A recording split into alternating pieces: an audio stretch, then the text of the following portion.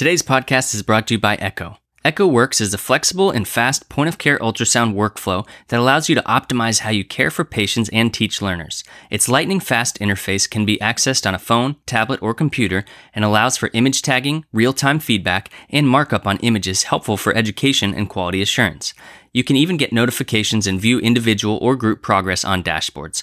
Find out more at echo.inc/echo-works. That's exo.inc/exo-works. Ultrasound Gel Podcast. Welcome back to another episode of Bonus Cuts. I'm Zachary Rissler. I'm back again with Michael Prats, and I hope you enjoyed our last episode. We're excited to be back with our next guest, Ryan Gibbons. Ryan is Associate Professor of Emergency Medicine at Temple University Hospital in Philadelphia. He's the director of their Ultrasound Fellowship. He's the past president and founder of the American Academy of Emergency Medicine, Emergency Ultrasound Section, and has won the Faculty Award for Best Medical Student Educator 2 years in a row. On a personal note, being from Philadelphia, everyone knows Ryan, and he is an overall great guy.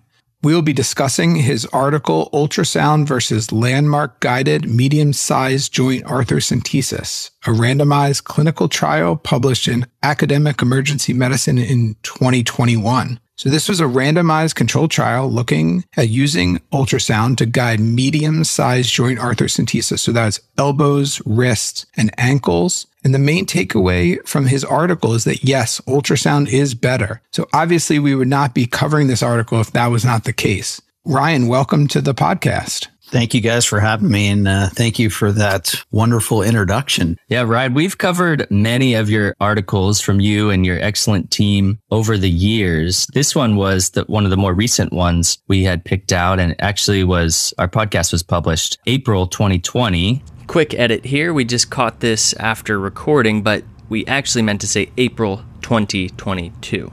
Your article was published a little bit earlier, but we were excited to finally get to talk to you, pick your brain about this article and maybe some ideas for research in general. Yeah, no, I'm glad you guys had me on. I'm looking forward to discussing the article and answering any questions you guys might have. So Ryan, how did you come up with the idea for this study? So the idea originally came from my mentor, Tom Constantino. It's a study that he's been wanting to do for a while. He did one originally looking at knee arthrocentesis, comparing landmark versus ultrasound guided, and wanted to move it to smaller and medium joints. There was an abstract by Mike Blavis a number of years ago looking at non-knee arthrocentesis, but it never moved beyond the abstract phase. So it was literature that wasn't out there quite yet. So we figured we could pull this off, and that's kind of how we got the idea to do this. That's great. I really like, we go to these conferences, we see abstracts, and a lot of times they never kind of make it to that next phase. And that can be a lot of great ways to generate ideas, take that and add to that basis of literature. So that's awesome. Yeah. And what I love about these is these are all really practical questions. I feel like you guys always have really smart research questions that you're like, wait a minute, nobody did that yet. Nobody thought about that. Then you take it to the next step and you're not just doing like a quick case series. You actually do like this, like you randomize them with controls and actually get some valuable data. Yeah. And honestly, I learned that from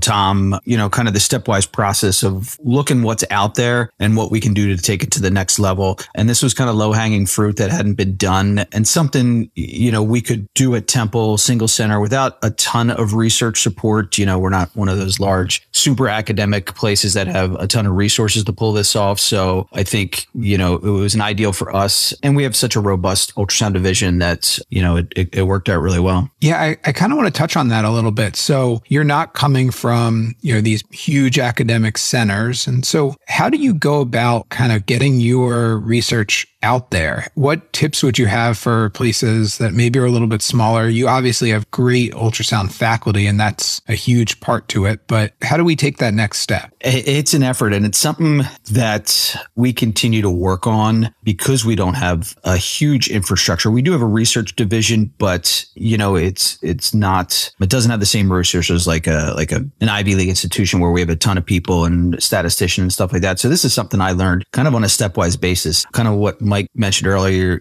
we started with case series and then kind of built our ideas, looked retrospectively. And, the other thing is our studies don't have a huge sample size, so it makes it a little bit easier for us to accomplish. Certainly, these are limitations that we have. But I think building from kind of the ground up, getting your feet wet with simple study series and retrospective, and then building from there. I mean, this took going into almost 6 or 7 years as faculty now, and starting out with just doing IRBs was a challenge. And, I kind of learned early, reach out to them, help them kind of guide you through it. They have good ideas for, tweaking your study and how to make it actually more effective and publishable. Getting residents involved, getting fellows involved really will help ease the burden of enrolling and writing it up. So that's really what helped us, I think, resident and fellow involvement to get this done. That's some fantastic advice, and I think is really helpful for anyone getting into research, especially ultrasound research. Now, Ryan, I would love to hear, getting back to the specifics of this article, what you do currently with your joint effusions that you decide you need to put a needle into it. Are you doing ultrasound for all arthrocenteses pretty much, or just smaller joints, medium joints? What's your practice, and how did this study change it or inform it? I mean, I don't know if I could do an arthrocentesis without an ultrasound at this point. Sad to say, or really great to say, because I can't imagine myself ever being in a practice area that I don't have an ultrasound, especially with handhelds now. And if you look at all the literature, even with the large joints, you're getting more aspirate, like a larger volume aspirate, you're less pain, fewer attempts. So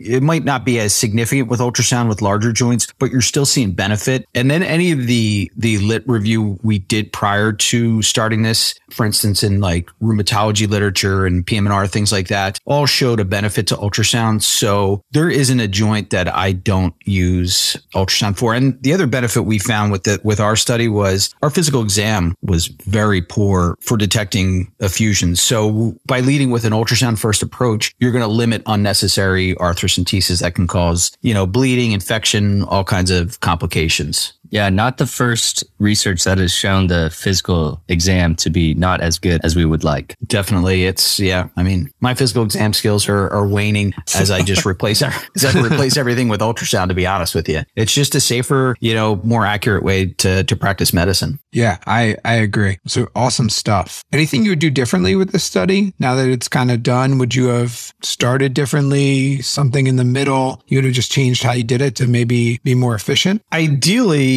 with any research, I mean, if we had made it multi-center, I mean, that would be the ideal situation. We did have a little bit of a hiccup in the middle of it with COVID. We kind of stopped enrolling and it took us a little bit longer. And our initial abstract that we published, we didn't actually reach our sample size because of that. And that limited us in a timelier publication. So I don't know if I would have done anything other than that, like really differently. Maybe like you would have stopped the pandemic from happening. Yeah, no I COVID. mean, I tried. It's this study needed that.